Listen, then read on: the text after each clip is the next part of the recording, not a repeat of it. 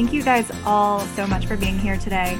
Welcome to episode number 10 of Means of Creation, a show where we are interviewing founders and creators in the passion economy. And today we have a special guest, Blake Robbins, who is our first guest who is not a founder and not, a full-time creator, but he's a very thoughtful investor at Ludlow Ventures in Detroit, Michigan. He's also one of the most thoughtful voices today in tech when it comes to content creators, the future of media, and anything that touches gaming, esports, YouTube, David Dobrik, etc. And I'm really excited to chat with him today because he's also a member of our newsletter writers collective, Type House. He writes his newsletter at blake.substack.com. And beyond that, he's just an incredibly kind and caring person. So welcome, Blake, to our show today. Thank you so much for being here with us. Thank you. I'm excited to be here. I think we're going to have a fun conversation. Yeah. And also, as a fun fact, Blake and I go way back. Oh, to Michigan. Yes. You guys were classmates. It's true. Blake was my intern when I worked at General Assembly building Dash, and he was like the best ever. And I just knew he was like way overqualified to be doing the work that Blake was doing for me. And very quickly, Blake surpassed me. So it's been awesome to see your career since then. That was a fun internship. Awesome. Well, I'm so glad that this is a reunion of sorts, and it tees us up well for the first question that I wanted to ask Blake. It's rather unconventional to meet a venture investor who is living in Detroit in the Midwest. I'm curious on how you wound up there and what do coastal investors not understand about living and investing in the Midwest? Yeah, I think that's like the most common question that I probably get always. And really it's like, I don't really know the alternative. Like I was born and raised in Michigan. And so for me, this is like my normal. And in a lot of ways, I like grew up on the internet. I've always spent all of my time like on YouTube and Twitter and just social media in general, like growing up. And so this is very natural for me. I think the advantage is there's tons of obvious disadvantages, right? Like the obvious ones are like, I'm not in person as much with these people, and the serendipity of maybe like going into a coffee shop and meeting an amazing founder isn't there. But I think like the real advantages for me and like what plays into the strengths, I guess, for me as a human is that I love just putting my head down and like being super focused. Like I love just like writing and reading and like blocking off times to just do my own things. There's an overwhelming sense of like FOMO when I'm in a major city where I feel like I need to be doing X, Y, and Z constantly. Whereas I think for me, like I live in the suburbs of Detroit and I'm just like, I put my head down. None of my friends in Michigan even know what VC is like. And so in that way, I just feel very like grounded and in some ways, hopefully like more connected with reality. But like actual operationally, like most founders just assume that we're on the opposite side of the coast. Like, like if you talk to a founder on the West Coast, like the first time we talk to them, they're like, oh, you're just on the East Coast. And for us, we're just like, actually, we're just in the middle, like it actually doesn't make that big of a difference. And so for us, we just hop on tons of Zooms. We do phone calls. We were weirdly like adjusted to this like before COVID, where almost all of our investments were made over Zoom and phone calls like before this for like the past 9 years or so. I think like just for me, like observing your career, like we said, we've worked together like a long time ago, back when you were like just graduating from college and stuff, or you're still in college when we worked together. But like, yeah. Twitter is the engine for serendipity, right? Where if you just like thoughtfully engage with people, like it stands out and it compounds over time is the cool thing. When someone says something about something that they happen to know about and doing research or like experiencing things that are whatever, like diving deep into places. And that's like what you did with, esports and all internet culture and all the things that are fascinating to you just as a human. It's like, those are businesses too, and like you can thoughtfully engage and it works. But yeah, it's been amazing to see the way that you use Twitter. Investors all have different sourcing motions depending on what their strengths and circumstances are. And I think if you're not in San Francisco, perhaps you can't go to all the happy hours and the mixers and the events, but Twitter exists and blogging exists, and those are fine ways to source as well for introverts. Yeah, I think like Twitter for me is actually, I always describe it as like my town square, it's just like I go on and I'm just like waving to people like, that I exist. And that's why I'm like I'm a huge believer in like learning in public and just being super public with my thoughts is like, it's just hopefully a way to signal that I'm digging in certain areas or these are certain spaces that I'm spending time in. And I mean, like Alex Danko and like wrote a piece recently about like homesteading on Twitter. And I think like there's a ton of truth to that of just like signaling that you've like spent time in those areas, and hopefully you get to meet really interesting people through that. And so far that's been my like story of Twitter, is just I've met some amazing people by just simply like writing about things. You've put out some really amazing content with regards to content creators and the creator economy and the future of media. I'm curious if you could tell us about how you became interested in the creator economy in the first place. I think for me, I've always been interested in the creator economy, mainly out of like personal interest more than anything else. Like I grew up on the internet, and I've always been a huge gamer. And so I feel like gaming was one of those areas of like content creation that sort of picked up before other areas, like beauty and gaming were probably like very early on with that. And so when I was in high school, I used to just watch like tons of YouTubers. It was like, like the first wave of like gaming influencers and YouTubers at the time.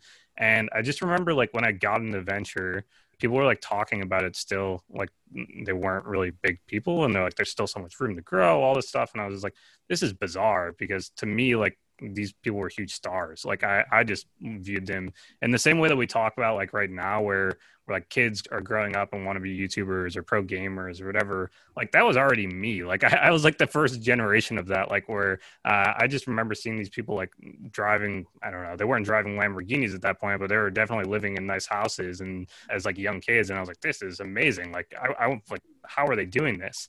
And so I was just always obsessed like from that angle of just like what is actually going on, the dynamic around that. It always felt really clear to me that the influence that these people have over their audience is actually just far greater than like a traditional celebrity, and obviously that's just continued to compound over time. And I think we're like within the creator space, I definitely spend more of my time within like the more like the bigger influencer space. Like that's just, I'm always interested in how those people are running their businesses. But I overall, like in the past year or two, it's just been like, oh wow, there's actually so many different angles of this. And I think this like middle class that will hopefully rise here is just super, super interesting. Yeah, I'd love to hear about, as you talk to other investors in the broader ecosystem about creators and investing in creators, what is a common thing that you think other people don't understand well about the creator economy? I think it's still super early. Like we're still in the first inning, and there's a lot that's going to mature, and we're going to figure out a lot of just how the dynamics of this business play. But I think the biggest thing for me is that there's tons of people that think like, okay, YouTube and Twitch have won, or like, whatever X, Y, and Z platform that you want to say have won this space. And I actually think that right now there's like a real opportunity to go after those major platforms, because they have just focused so much on purely on like, hey, you're going to rely on AdSense from us, and that's how this business is going to operate. I think like we've seen with OnlyFans and I don't know, other platforms like Substack and these things where it's like, let us just give you tools to help create and monetize your business better, is sort of like the biggest thing that I'm interested in. And I think most creators, like they're sort of going after like two major like things. It's like, one is they want to make as much money as possible, and then two, they want to have as big a fan base as possible. And like that's like the dynamic that I think every single platform or product that's being built in this space has to navigate. And like if you're not attacking one of those directly, it's a really hard spot to be building in this space. I would actually decompose the first point of that creator desire of wanting to grow their fan base as much as possible. I would actually decompose that into creating something and having that creation reach as many people as possible. So tools that help people to create something, I think, is another space to play. I was just going to say that I think the tools themselves, like there's sort of two angles. There's the big platforms who are bringing eyeballs and actually like, driving audience, for sure can charge a higher premium. But there is going to be this other side of like, if you already have an audience and you can hopefully port that audience to wherever, there is going to be this new type of thing that emerges, or platforms that emerges, that gives the power to those people, taking way less fees. And they're like, you just bring your audience with you. And I think that's just a super interesting area that I'm trying to pay attention to. Absolutely. I think there's always a dynamic where the top tier creators are susceptible to being pulled off by another platform that doesn't extract as much of the economics once they have built up their audience already. I also want to ask you about OnlyFans. Recently, you wrote about OnlyFans in one of your newsletters, mentioning that traditionally it's been associated with NSFW content. However, quote, I strongly believe that it has the potential to emerge as a popular platform for content creators to earn subscription revenue for all types of gated content. That's a super interesting point. I want to unpack that a little bit more and hear you describe it. I feel like OnlyFans is kind of the third rail of venture investing, and no one really wants to talk about it. And tell us more about your thinking about the platform and how it could potentially move into the mainstream, or do you think that another platform is going to adapt the model and apply it to more mainstream content?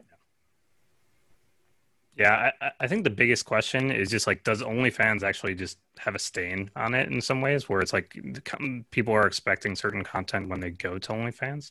That's like the dynamic that they're going to have to just, from a product standpoint, navigate moving forward.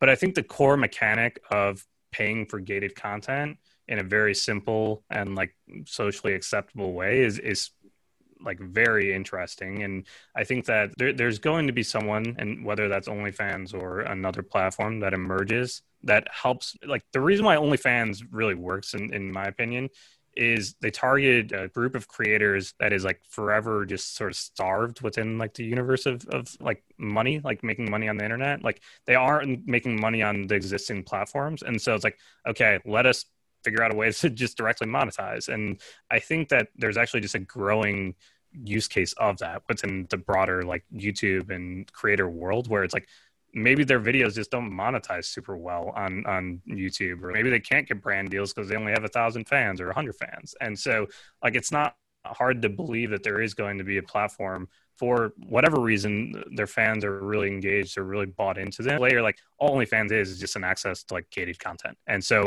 like I think we're going to see more and more of that. And OnlyFans in some ways has helped pave the way of just normalizing that and making it like acceptable to start charging your fans for content. We typically actually see a ton of innovation around the edges of that stuff, where like in gambling and all of that, there's for sure tons of innovations and product mechanisms that get moved into like the broader ecosystem over time. We've seen Logan Paul recently release his own membership products, and there's a big YouTube channel called Nelk Boys, which is like all of their content is basically like they can't monetize or get brand deals for, and they've done a direct consumer subscription deal on their own website.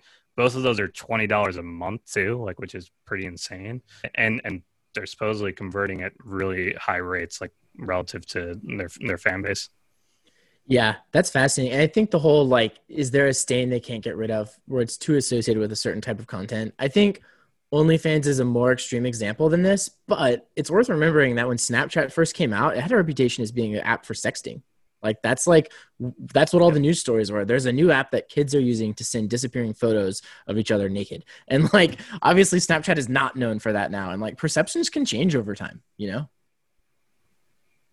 Yeah, 100%. And I think for like OnlyFans, they've started to dabble in this, right? Like they've gotten some creators that aren't posting not safe for work content on there. And I think over time it will be interesting if they can get, like, imagine a world where you get like David Dobrik or someone really big that like maybe the joke is like that they yeah, that would work super well if he started an OnlyFans.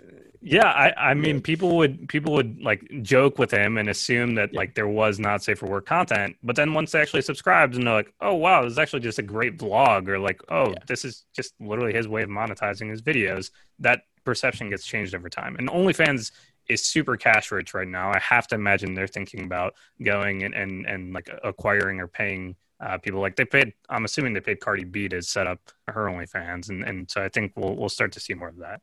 Yeah, it's definitely super, super interesting. I think the question of whether or not they can move into the mainstream successfully, I think it'll also be a function of consumer receptivity to it and whether they are willing to pay for premium content, given that a lot of these creators also release free content elsewhere. I think that's the contrast with a lot of this NSFW stuff. It's stuff that you probably can't access on other platforms. Patreon will kick you off of the platform, Right. YouTube, Instagram as well. But for stuff that is just more content from a creator that you already follow, I think the question is a little less clear to me of how many users are willing to pay for that kind of content.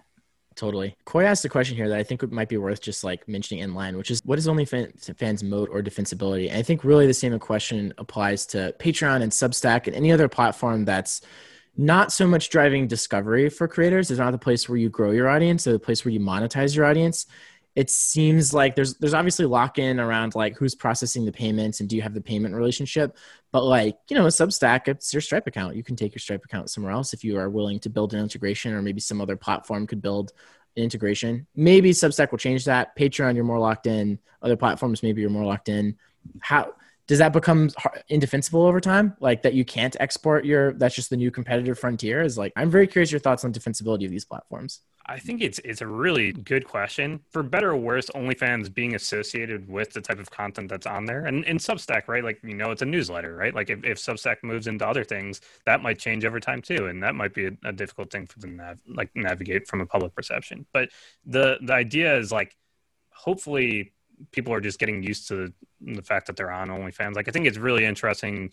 There's probably an opportunity for a brand to emerge here, or a platform to emerge here that's like invite only, and it's like you have to be vetted, and then maybe over time it's like, okay, just being here, it's a really like a good signal that you were like invited onto the platform. Like, what if we can actually start to post content on there? I think it's hard to say what the actual mode is over time. Like I especially when you're not driving actual like audience, the demand side of OnlyFans and Patreon and Substack is actually like probably pretty low. And so if they're charging for like a premium that they are bringing you an audience, that's where like the real opportunity arises. Like they need to basically decide whether they are like the aggregator platform, like the famous Ben Thompson piece. And I think right now all of them are actually sort of stuck in this middle phase because they would love to charge like they are an aggregator, but I don't think any of them are actually meaningfully driving the demand side of it. And so if they don't shift their strategies in some ways, there's definitely going to be opportunities for like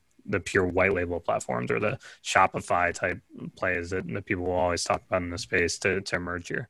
There's a follow-up question in the chat as well that we can slot into this line of thinking around OnlyFans creators having a lot of churn and very few of their subscribers renewing to an OnlyFans creator. What are your thoughts on churn, given that consumers are also subscribing to other premium content as well?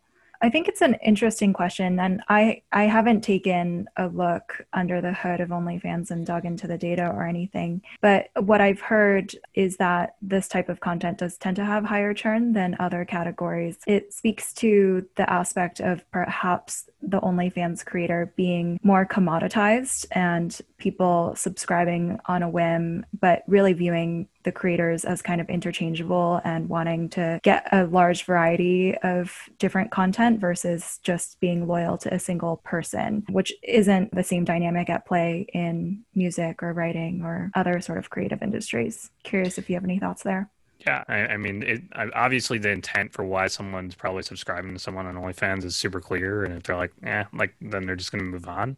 I think where this gets interesting, like longer term, is probably looking at something like Twitch, where Twitch has just done a really good job of like gamifying the actual subscription, where like you're getting badges, you're getting custom emotes, like something to stake or prove that you were there early, I think is just like the next phase of this. And Twitch, I think, is largely just misunderstood within tech. Like I think most people aren't paying attention to like Twitch subscriptions and how powerful chat and the badges themselves and emotes themselves are.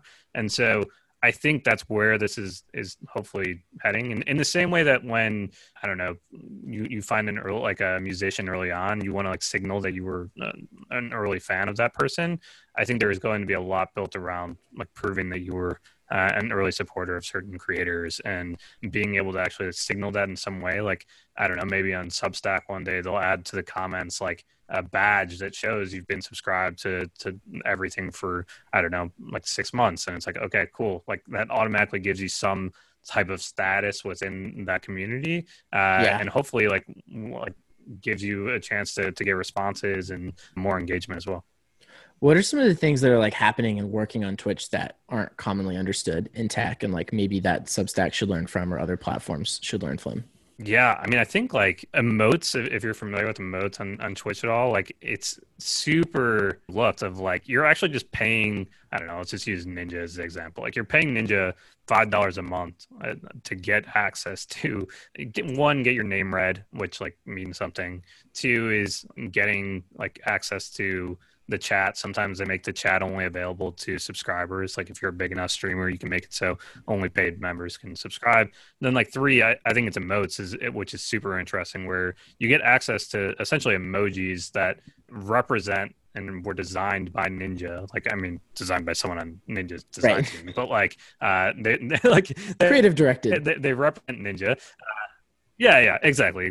And then from there, those emotes are actually able to be used throughout the entire Twitch platform, right? So like you can be in someone else's like Twitch chat and you can just be spamming Ninjas like emojis. There's like some weird like signal within that where, I don't know, a good example is like if you're watching a League of Legends pro game and like if you're a fan of a specific player and that player does well, like maybe you just start spamming their emotes and like immediately, I like, at least for me, when I see that in chat, I'm like, oh, they're actually like a real fan. like they're not just hopping on the bandwagon and like saying they're a fan of this person. Like they clearly have already supported this person. Yeah. And now they're just showing to everyone in chat. And so I think there's like my view of like the future of consumer and this stuff, especially around subscriptions, and is being able to like carry these badges like throughout like the internet, like showing that you've been a subscriber to, I don't know, The Ringer for 10 years or something. Like I think will be really cool to show, where like actually showing that you've watched like or listened to 100 Joe Rogan podcasts. Like I think the gamification of all of that, or like proving that you've read everything from the Everything bundle, I think is like, those are very cool things to show. And I think that is hopefully will translate into even more engagement, and people will just like, it just signals a lot of like things to everyone within the community. Totally. The cross community sort of like network effect thing is so powerful. I feel like it's definitely, it's one of the key things that these platforms need if we're talking about defensibility, of like, you can imagine a future for OnlyFans or Substack where I can go in and talk in some other community and then I have sort of like credit for all the stuff I've consumed or the money I paid or when I became a supporter or whatever. It's like valuable. That's useful information to know. Yeah, I've been reading Ben Thompson since he launched. Is very different from like I found out about Ben Thompson 3 months ago. Yeah. And actually the other interesting thing about Amazon and Twitch is that I forget, like maybe a year and a half ago, 2 years ago, Amazon actually rolled in Twitch subscriptions into their Amazon Prime bundle. So you get one free subscription per month. And like most people actually just don't ever like talk about it. But what that means is with your Amazon Prime membership, you're now given the opportunity to give, like you basically just have this free thing on your account. Even if you have Amazon Prime and you're not using it, like you still have this Twitch Prime thing that they call, and you can just give that to a creator every single month on Twitch. I don't know what that exact split is. Let's say like Twitch takes 30% or 40%, but they're just basically floating to creators like the $2.50 or $3 of that $5 subscription. And if you think about like, maybe there's a world where Amazon just like buys Substack one day and they're like, hey, you know what? You can actually just like choose a random person every month that you subscribe to with your Amazon Prime bundle. And that gets like very, very cool. And I have to imagine there's going to be this larger bundling offering in the future. Totally. I definitely think Amazon's the best acquirer for Substack, as a side note, because the integration with Kindle would be fantastic. And Goodreads is kind of a pile of trash, but like theoretically there would be some value there. And I don't know. It's definitely Amazon, I think. Anyway, sorry. And with Twitch, obviously. I agree. Yeah. The note about being able to showcase your fandom publicly and having other people acknowledge how big of a fan you are, is reminiscent of a lot of the stuff that I see on TikTok with regards to cults and creators sending their followers off to go do things around the internet or change their profile pictures or, I don't know, do some weird action. And it, like, unless you're in the know, you don't really understand what they're doing. But then it comes through that they're doing this because a creator told them so, and they're part of this movement. And by partaking in these actions, they can really showcase that they are a mega fan of a particular creator. Really cool what's happening on TikTok.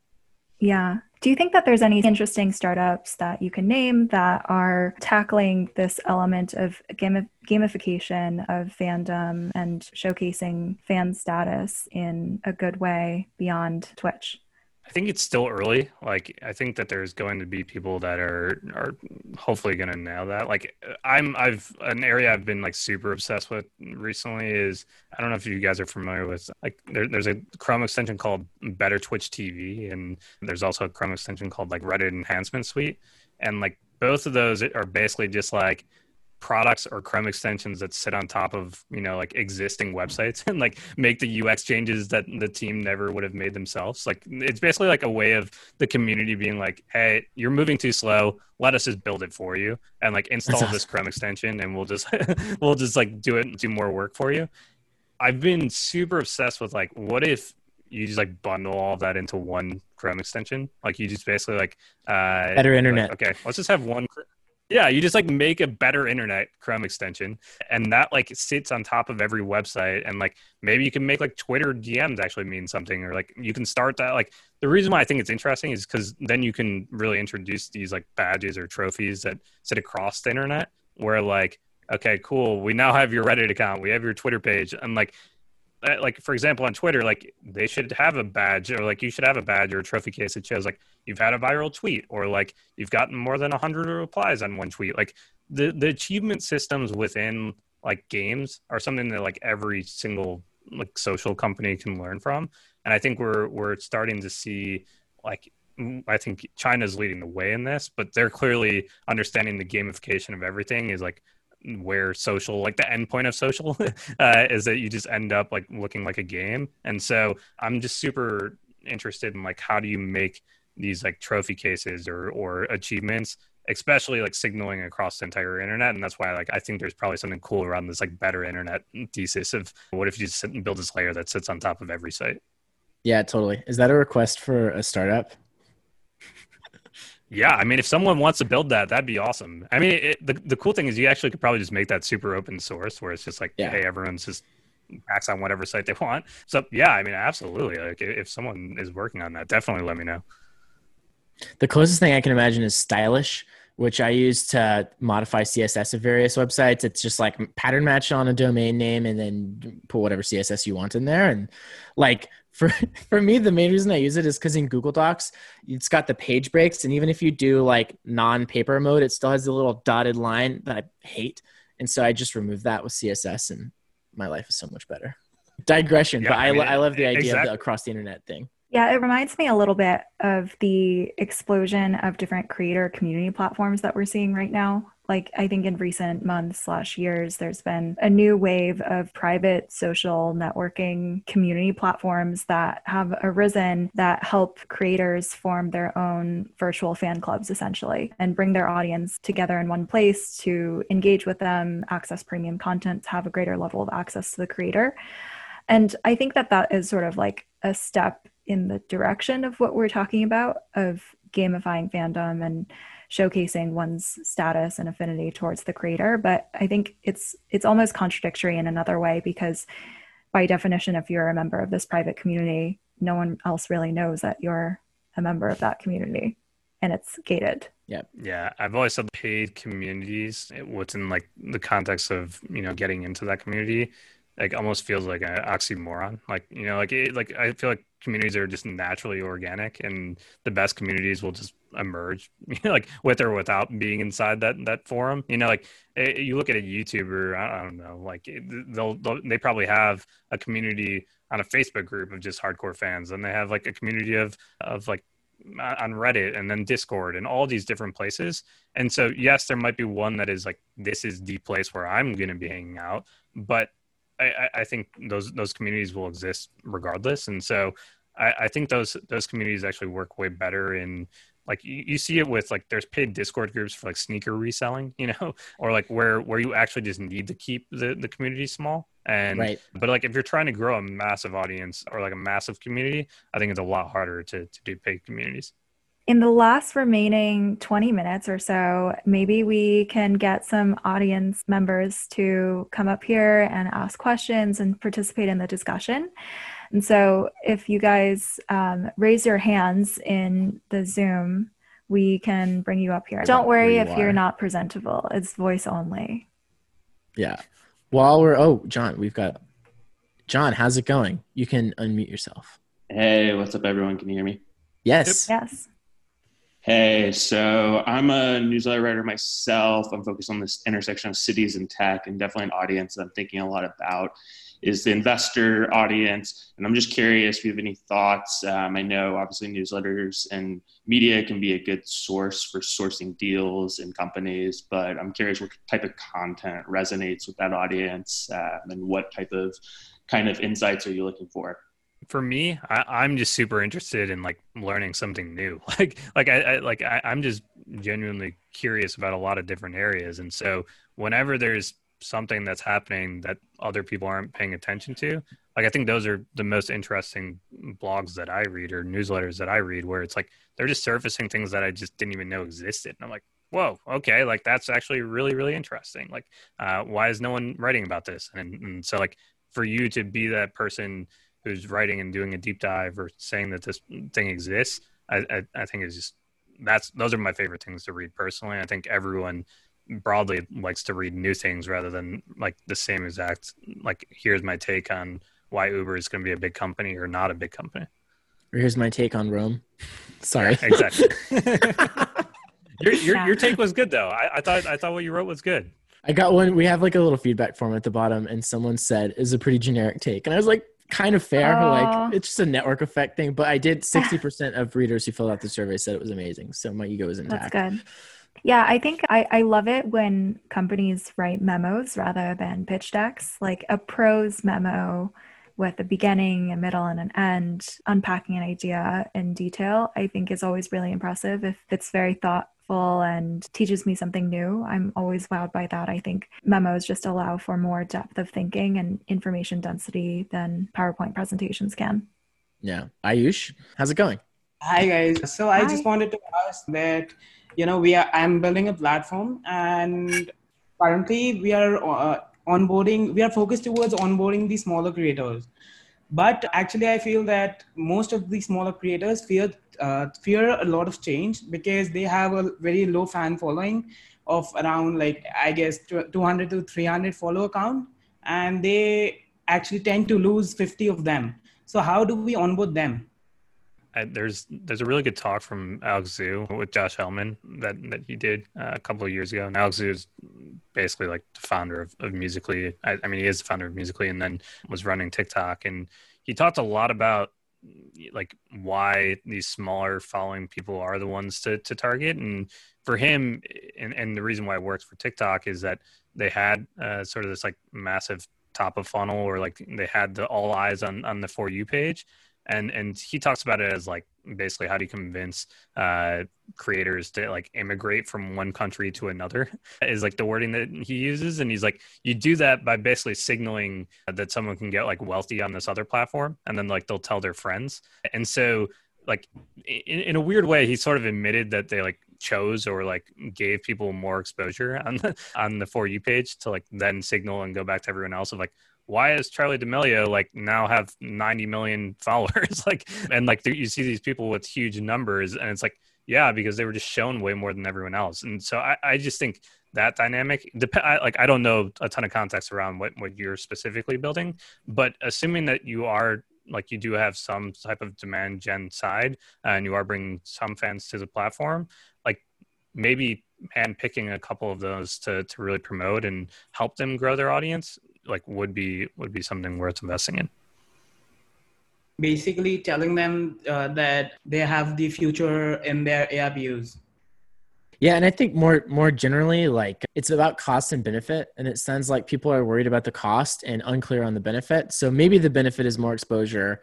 Maybe there's some other thing you can pitch, but like it sounds like there's always a cost. Like, I mean, literally there's a price probably for a lot of products that cost money to use. So like this is just one of the costs of like new things, and it's an important like, you know, network effect that other companies have that's really hard to compete with. But there's got to be some sort of like wedge around that. Like another one is like making content exportable. So like TikTok, you can export the videos and share them in other platforms natively. So I don't know if there's like a similar thing that makes sense in your context, but it's kind of like the come for the tool, stay for the network strategy that propelled Instagram in the early days, where people just wanted to be able to use the filter rather than caring about who followed them or whatever, is another just general line of thinking for that. Should we do another question? Let's do it. Christopher, how's it going? So I'd love to get all y'all's thoughts about why do you think, kind of along the lines of what you guys were talking about previously, why do you think that there hasn't been a platform to kind of emerge around, benefiting the creator economy and kind of dominating that space a little bit? And I mean, I have my own thoughts being that, there just haven't been enough startups in that space that have been like founded by people who understand the business and the ideals that kind of surround it. And I think that, a lot of the maybe bigger players in the space being YouTube and Patreon, and even though Patreon's kind of built around monetizing for creators, but there still hasn't been, like you guys had said, one company that's been successful enough to dominate the space. And I think that part of that comes from, they're not being founders that understand that yet. And I think a lot are growing in that arena now. But why do you guys think that, someone like Patreon, that was, a relatively recent startup that was built around the idea of monetizing for creators and paying directly so people could support smaller musicians when it first started?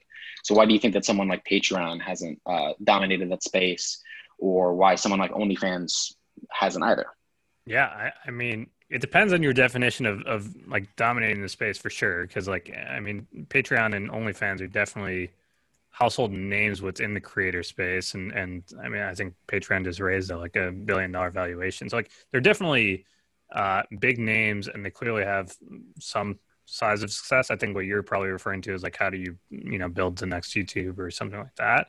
I think that is, it has to, it's like, I think we're at a point right now, what's in the creator space, at least referring to content creators like on YouTube or Twitch specifically, where they might we're in this phase where they've made a lot of money from the platforms. People have very clear understanding of how they're making money from those platforms. But I think we're getting to this next phase where they're finally realizing like, okay, how do we take it to the next level? I think most creators up until this point don't realize they're running businesses. And I think we're starting to enter this next phase of oh wow, I'm actually really under monetized relative to what I'm doing. I'm bringing 10 million views to this platform and they're only paying me X. And it's okay, well, what can happen when you start to invest in yourself and build the tools for yourself? But there's still tons of people that are super happy just making direct money from YouTube AdSense as well. And so, or from these platforms directly. So it's going to take a certain level of creator, or a creator that is also a founder. And then there's also going to be the platforms that really understand the needs of these creators. Yeah, I would push back against the characterization that there hasn't been any major companies in the creator space. I think there's many. I think all of the large social networking platforms of the last decade are creator companies. They're places where people are creating content for the consumption of an audience. And even just in the last 18 months, TikTok went from having basically no relevancy in the US to getting 1 billion, I think 1 billion monthly active users, spending an hour or two a day on the platform, which a crazy level of growth. So there are major creator companies out there. It's just that they don't all represent a source of income for a lot of their creators. But I think that's coming as well. Yeah, there's a question in the chat. Bryant, I don't think he can talk in audio, but I think it's really interesting. He wants to hear Blake do a postmortem on Mixer. What went wrong strategically? I think Mixer and just basically believe that the power was with the creators rather than the actual platforms themselves. And I think Twitch has very clearly, Twitch's product is designed to, in a weird way to promote just people. And so if you go into a game on Twitch right now and you just click League of Legends, they're all the valid, like the top 5 streamers on Twitch are going to accrue all the views. And what ended up happening in Twitch's case, or in Mixer's case, is like, yes, Ninja left and Shroud left, but the people were still going to Twitch by default, and they would just click on the game, and it just turns out they like made the next Ninja and Shroud. And like you saw Tim the Tatman and Nick Merckx and Courage, and these people really start to blow up. I think like it was just, they were trying to apply strategies that I think just doesn't really work to go against Twitch. Like, whereas if you look at how YouTube has approached it, like YouTube is just funny to me because YouTube continues to win. Like, while everyone is focused on live, like YouTube is still absolutely crushing on the VOD side. And like everyone is just completely like, we're not even going to try and compete there. But that is by far like more interesting. Like that's where all the AdSense is coming from. Like that's where most people are actually watching. Like you get 10,000 viewers live, but you're going to get millions of views on that playback. And I get like why there's values and differences between those. But like if you were to actually compete, which YouTube is competing with Twitch, like they're just basically saying like, hey, stream on here live, and then we'll actually just convert that into a video for you. Like the next phase of this is like YouTube actually just building like a smart editor where it's like, cool, we'll cut down your 6-hour stream into the highlights of 10 minutes, and we'll get 90% there in terms of like it actually being the highlights, and then maybe you'll do the last 10 minutes. But that's where I think it starts to get way more interesting, rather than trying to compete at like Twitch's own game of leaning in directly on live streaming.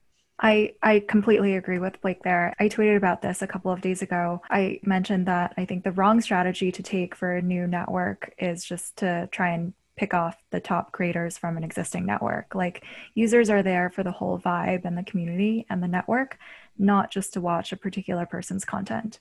I think that strategy works if it's not a network and you're trying to bootstrap like a new blogging platform by targeting top writers, in which case people were following a specific writer before, they'll continue to follow them to wherever they go. But for social networks, people are often not there just for a handful of creators. I think the interesting question is just like, if Ninja left and launched his own site as a standalone and it was ninja.tv, like that probably would have been considered a massive success, right? Like, I think it's just the fact that he went to another platform and that platform wasn't able to really, get the network effects. But like the fact that Ninja was still pulling 10 to 15,000 viewers on Mixer does speak to how powerful his brand was. And like, if he was just like, hey, I'm going to offer my own like direct to fan subscription service, and this is me live and you can get access to that, like it would have been a very, very interesting business. But again, it's just a different dynamic than what actually happened. Totally. He could pull like a Sam Harris, where Sam Harris's podcast, part of it is free and part of it is paid, and Sam Harris has an app and all this other stuff. And it's like, but you're still attached to the platform where you're getting your top of funnel. Should we take one last question? Yeah. Paul? Hi, Paul. So I was just going to ask about the fees of doing that on mobile, and how does it affect the business model? Because the app stores are kind of controlling what kind of content can go there, and then the 30% fees. I was wondering, how are other platforms doing that, and if there's a way around it, or if there's, how does it work? Yeah, it's a good question. It's still, obviously we've seen with Spotify and Audible, and we've seen like the bigger players step in here. Like I'm not sure, but I believe like you can't actually subscribe to people on mobile for Twitch. Like I believe you have to actually like type out a command in chat, and then like you get sent the link, like and you just do that like through the browser. That is, I think, basically the hack around this right now, and we'll hopefully see some. We'll see what happens with this Epic lawsuit and how this plays out very clearly. Fingers crossed. Yeah. We will see how it all plays out, and hopefully it nets in the favor of like an Epic and the platforms themselves, and we'll see. Yeah, it'd be an easier transition to actually get these people to subscribe to you on mobile. Thanks. Awesome. Well, I know that there's a few more questions that we didn't have time to get to, but I think all of our DMs are open, and you can reach Blake at his newsletter, blake.substack.com. Just follow me on Twitter if you're interested, at BlakeIR, and my DMs are always open, so feel free to message whenever. Blake's Twitter is highly recommended. Yes. as a Oh, follow. wow. High praise. High praise. Highly recommended. But before we go, we have like a super quick announcement, and then we can stick around to maybe like answer questions if people want, but I also don't want to like hog it or whatever. So let me switch my video to my camera, which is like a fun new product where I have like the like Fancy. it doesn't work quite as well as I would hope in terms of like the AI for detecting me versus the background, but whatever. So we're launching a new newsletter. It's an exciting thing. We've been thinking about like what we can do to provide more value for the sort of like passion economy community. And it is a weekly news roundup on the passion economy with context and analysis. So every week, just like what is going on? What does it mean? This is the place where you can go. Lee, do you have any words or thoughts on our new newsletter endeavor together? Yeah, I'm really excited to work on this because I'm a member of so many communities where we are constantly sharing news links, articles, things that we read, and discussing it amongst ourselves. And we just felt like it deserved its own home on the internet, and it deserved to be showcased for anyone who feels like they can benefit from this. And so we're really excited to dissect the happenings in the entire ecosystem and talk about things related to OnlyFans or what's going on with TikTok or new startups that are announcing, and just really do a cool weekly roundup of all the happenings in the passion economy. Yeah. So we won't keep you too much longer, but you can subscribe at meansofcreation.substack.com. This is going to be for paying subscribers only of the everything bundle. So you get everything else that we do. Thanks. Okay. Afin. Thank you so much, guys. Have a great weekend. See you guys here next week.